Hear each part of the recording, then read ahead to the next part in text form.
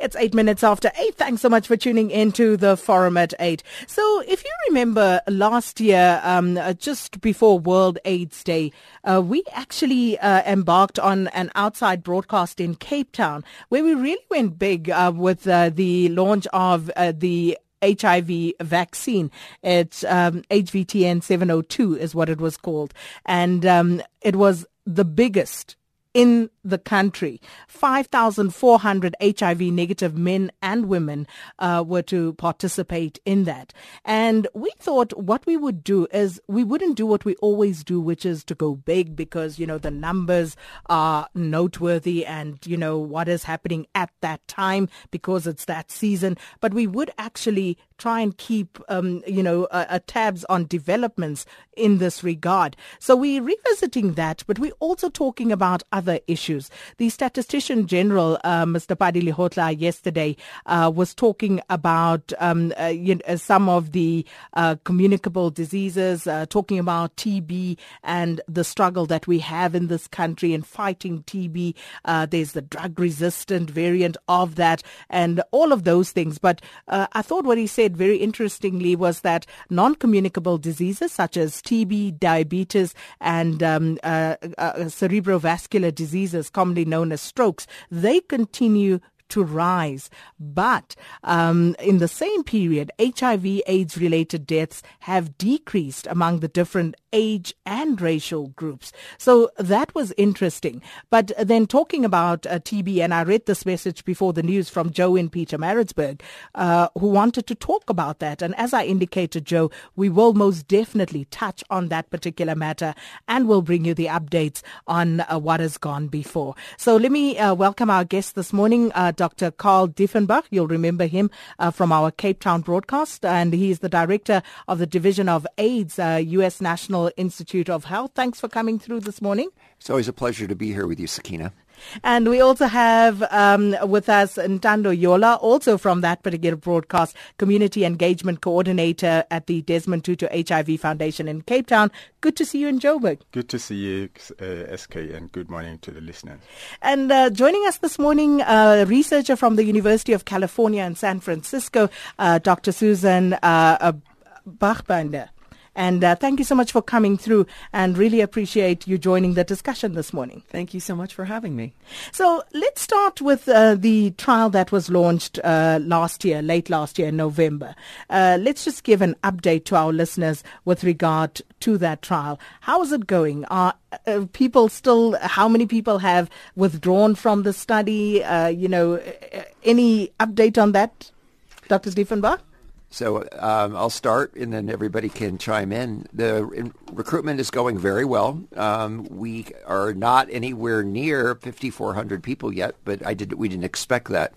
So this kind of attention and continue to shine the light on the importance of finding a safe, effective, and durable HIV vaccine is important not just to the United States, but to the people of South Africa as well. So we are going to need to continue to come back to you and help us continue to shine the light on the trial as we make progress and continue to seek people out there who are willing and able to enroll in the study. And Tanda, obviously you are in contact with some of the people from time to time. And anecdotally, what are some of the concerns, some of the feedback that you've had from the participants? So actually we are in Johannesburg, and a lot of research sites, if you remember, we had said there are about 6 research sites that across the country that are conducting this study, and those sites are meeting as part of this kind of an update here in Johannesburg, and the reports really are great and promising in terms of enrolling participants. And of course, the study was launched as the year was ending, and we cross roads in South Africa, go on holiday within during the December and a part of January holiday. However, to this far, as Carl is saying, we have about 200 participants that are enrolled across all the research sites in South Africa from participants. So, and that is a good sign. And are they, have they raised any sort of concerns at this early stage? And it is still early, in the process. What are they saying to you?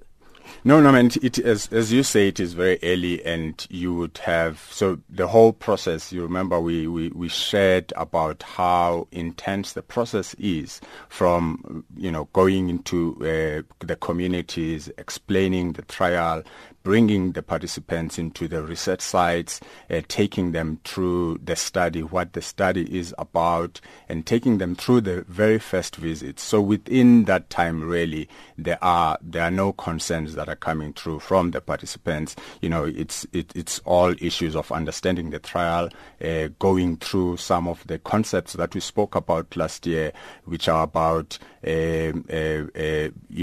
testing people to see if they are eligible to take part in the trial, they are willing to take part in the trial, as well as go through some of the health examinations that are part of being, a participant in the trial. So really, you then can imagine that at this point they have gone through one of, the first visits, and there are really no issues that have really come through. However, the signs and the reports that are coming through from all the research sites is that there is willingness, there is interest from communities to support the trial, and as lead up to that, to the launch that took place in December 2016. So, Dr. Susan, should we be concerned about the uptake, the fact that we only have 200 participants at this point? Would that impact on the validity of the trial, as it were? Not at all. This is really just the very early stages of the launch. And so I think what's really exciting about this is we've taken now the first ever successful vaccine that can prevent HIV infection that was shown in Thailand to have modest degree of protection. And the vaccines have been reconfigured to be specific to South Africa. And South Africa is then poised to be the first country to launch a vaccine trial that could actually be a licensed vaccine that could prevent infection. So it seems to me, from the data that I've seen so far, is one of the reasons that we have this partnership in South Africa is that we've got such talented investigators here, such great clinical staff, and such an active and engaged community. And all of them have come together, and the trial is launched very successfully. The data that are coming in are very clean and are looking very good. And it's just a question now of ramping up at the sites and getting more people in. We always start slow just to be sure that all of the systems are working well. But it seems to me that everything's going quite smoothly, and it's a very exciting time in South Africa with this vaccine trial, as well as other vaccine trials that where we're testing other kinds of vaccines as well, because ultimately it's going to be an HIV vaccine that prevents infection that really helps us to end the epidemic.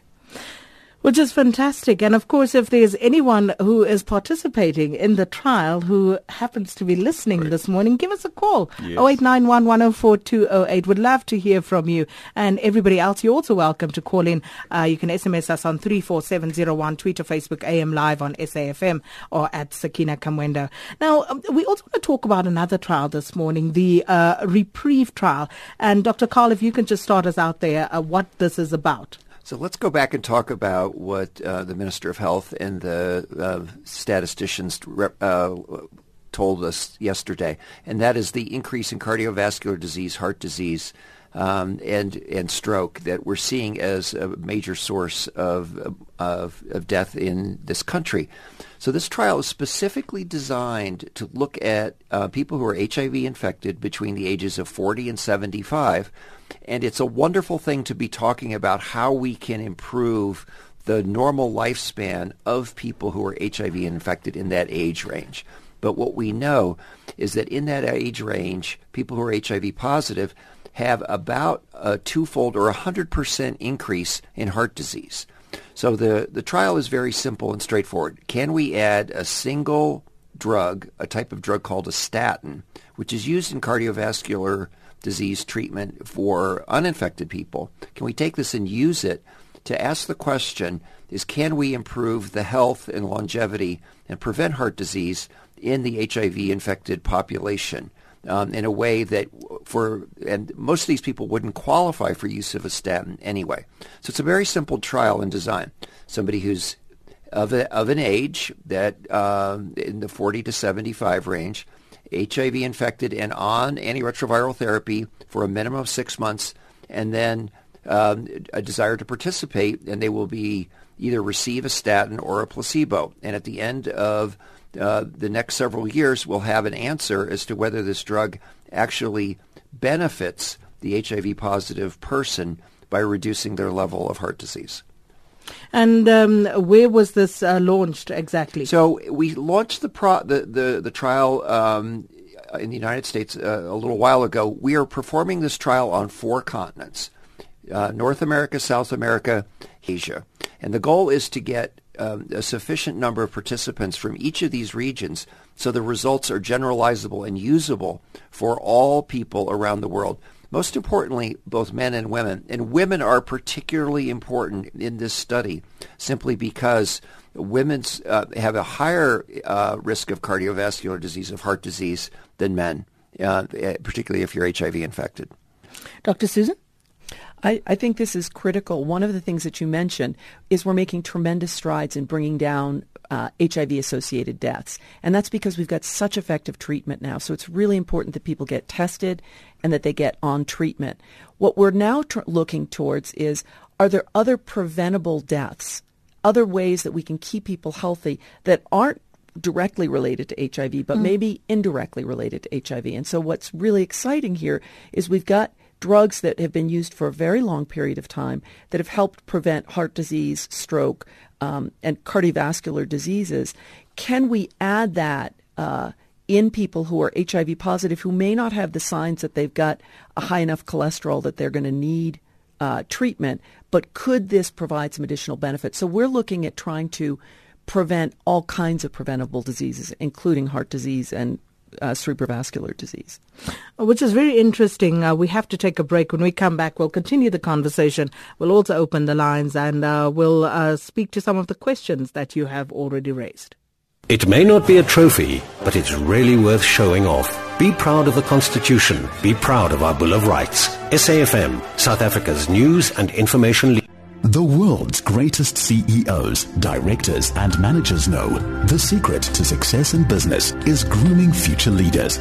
Achieve your success with a life-changing Regent Business School MBA degree. This is your final registration opportunity. For more on the Regent MBA degree and undergraduate qualifications, including the BCom and BAdmin degrees, email study@regent.ac.za or visit regent.ac.za. There's the big picture and the small picture and everything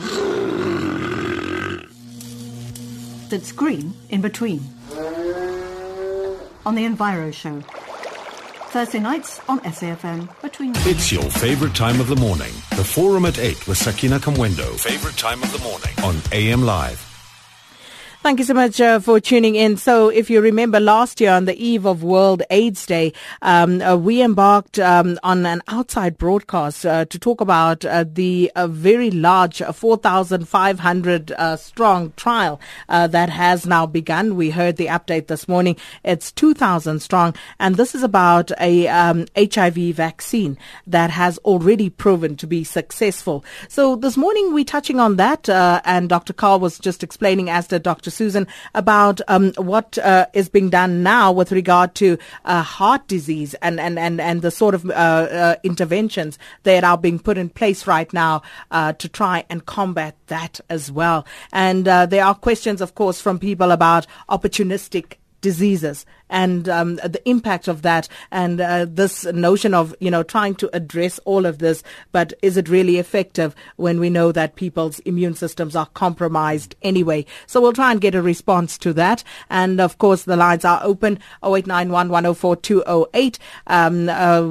Major General says, this is inspiring and the vaccine is of paramount importance, and your guests are sounding very positive and convincing about what is going on. Well, Great, but we want to hear your input. Are there any questions that you may have around all of this? The other thing I wanted to touch on is, when we talk about statistics, especially, and we talk about people dying of various diseases, and as the statistician general was saying, HIV, AIDS deaths were coming down. But are they really, or are they simply not being reported as such?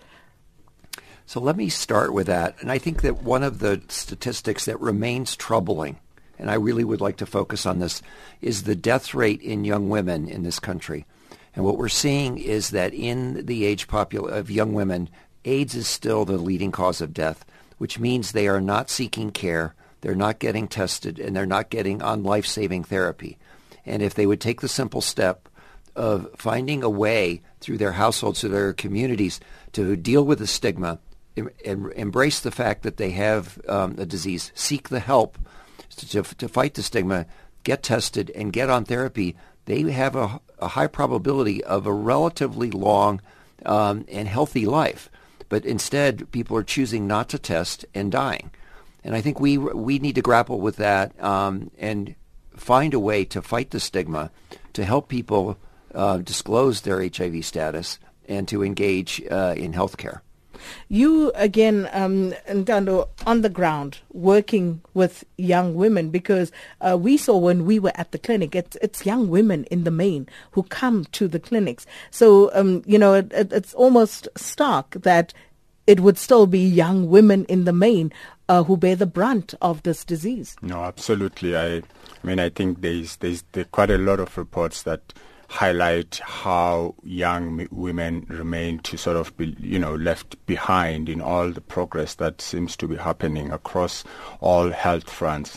And however, in South Africa, you probably might know, Sakina, that there's a lot of attention that is given into women, and from a prevention point of view. And we spoke, before, we went live about how, for instance, there's a chance that there are a lot of young people in general who were even born with the disease and who probably are not given as much attention, in terms of making sure that, we hear them, and the health services are friendly to them, and and many other factors, because beyond the disease, they are not defined by the disease. There are people who live, they have careers, they have dreams, and how then does the response in general really, consider them as beings, not only as people who live with HIV or as people who must be prevented from HIV.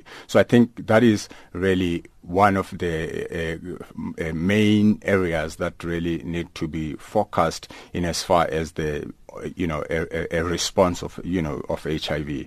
How do we deal not only with health access for prevention and treatment, but how do we then also make sure that we deal with HIV, as the South African National Strategic Plan says, that HIV is really a point of, is not only a question of health, but is a question of other structural issues that young women or young people are facing in this country. So I think these are all the issues that really need to be considered in the response, to really make sure that we do not compromise young people, because they are the future of this country. Absolutely. And I'm just thinking, the psychosocial effects, the socioeconomic effects, and how do we address this within the context of stigma that is still a major problem. So we're going to open the lines, 0891 104 208. Your questions, comments are most welcome. Moses in Kagiso, good morning to you. Yes, ma'am. Yes, I would like to comment on this. I would like to expose my idea regarding this HIV and AIDS problem. So I've been trying many times to talk to people working on it, and it's so hard for me to reach my people up there. So I'd like you guys to record everything and then give it to the right people, and then so you can help our people. So this disease is happening in the whole thing is happening in our blood system, and now what I just found out is that if we replace we find if the person is maybe suffering from this disease, it's like the immune system they're weak. Now, if we keep on empowering the immune system with antibiotics, and then the whole system can stop the natural part of our immune system. Now, my part is, if we find the person who's healthy, and then maybe we can check the group of the maybe that person. I mean, how the blood group, and then of the right person, and then replace the blood, remove all the blood from the ill person, and then replace the whole thing with a new blood, and then by so doing, if we try on our research, try something like that, we're going to start everything from our faith, because the whole thing has been happening, and then the disease is all over the blood, and now we remove it, then replace it with a new one from a healthy person, and see what's healthy. So I think something can happen there. Okay. Because the immune system of that person is no longer strong, and it's weak. Now we find the right person, and then replace the whole blood, everything. We remove everything. And yeah, so please just do me a favor. We'll get a comment on that. Sounds fascinating. Is it even possible? You just drain the blood out and, get something new going. If it was only that simple. But we're going to go to a news break. When we come back, we'll answer that question. Nomzam Zuli standing by with the latest headlines. Thanks, Sakina. Pretoria Metro Police are desperately trying to negotiate with truck drivers who are protesting against Eskom's decision to stop granting them coal transport contracts. Major traffic disruptions are continuing in the city, where routes including the N1, N4, N14 and R21 are affected. The DA says the Financial Intelligence Centre Amendment Bill is one of the most important legislative weapons in the fight against corruption in South Africa. President Jacob Zuma had sent back the bill to Parliament late last year after questioning its constitutionality. It was passed yesterday with the support of all parties. And South Africa's High Commissioner to Nigeria, Lulunguni, says he's been holding talks with Nigerian authorities to seek a solution to the recent xenophobic-related violence in Pretoria and Johannesburg. I'll be back with more news at 9. And let's cross over now to Hamilton in New Zealand, where the fourth one-day international New Zealand against the Proteas is taking place. Johan Leroux with the latest update. Good morning. New Zealand have made a good start in this run chase of 280. Despite losing a couple of wickets, they're currently at 105 for 2 after 18.5 overs. Martin Guptill has been outstanding. He's on 74 off of 61. With them, Ross Taylor is on 6 off of 18. The wickets that have fallen so far for New Zealand, Dean Brownlee was first to go. He was dismissed by Kagiso Rabada for 4. And then not too long ago, Kane Williamson was dismissed by Imran Tahir, trapped leg before for 21. Tahir is currently still in the bowling attack. He's tying up the one end, and the rest of the bowling duties have been shared by JP Duminy as well as the fast bowlers. So right now, New Zealand 105 for 2, and they're chasing 280 for victory. Johan Leroux for SAFM Sport. Traffic on SAFM, your trusted guide to the road ahead. How bad is Pretoria? Well, it's real bad this morning. I'm just uploading a video of the N4, which you'll see on Twitter at Traffic SA. It just gives you an idea of how badly disrupted the traffic was this morning. So the N4 from Simon Vermooten right the way into Hatfield, really big and heavy queues on that route this morning as the truckers come off the highways and make their way through Hatfield Arcadia down to Marubberstadt. Now, to the north of that, Pretoria Street through Silverton is bad.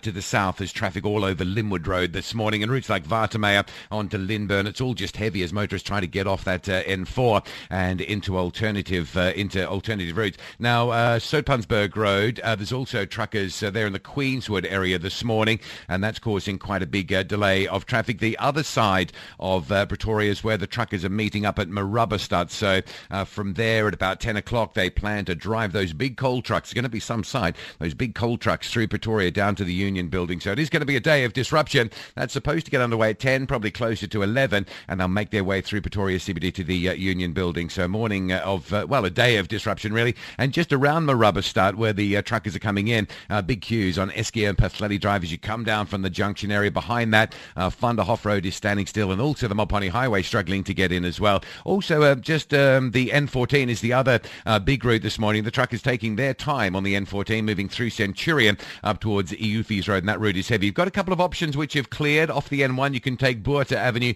or you can take the R21 to go into Pretoria and avoid the N14. If you take the R101, so many other people have done that, and that's jammed up as well, the old Joburg Road. Just away from that, into Joburg this morning, incident out at Brakpans at the R23 Heidelberg Road, coming south out of Benoni down towards the N17 is very bad. And Cape Town, just to note that if you're driving out towards Paarl, towards Kraaifontein, out through Belleville, roadworks in nice and early this morning through peak hour at the Durban Road exit. It's a big queue that's standing right back to Parow. There's also been a collision on the N7 South at the Bosmansdam exit, so a big queue coming down through Plattekloof Road towards that. Rob Byrne, AM Live, Traffic Watch. Everyone has the right to have their dignity respected and protected. As we traverse the next 20 years of democracy, treat others how you'd want to be treated. SAFM, appreciating the value of our human rights.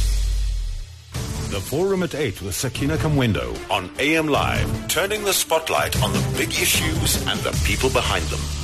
And thank you so much for tuning into the show this morning, revisiting the vaccine trial that was launched late last year. We got an update on that. And we're also talking about the Reprieve trial regarding heart disease and what that hopes to do there. And also talking about other issues regarding HIV and AIDS and what it is that you are interested in. But a very interesting call from Moses before the break, talking about, blood and samples.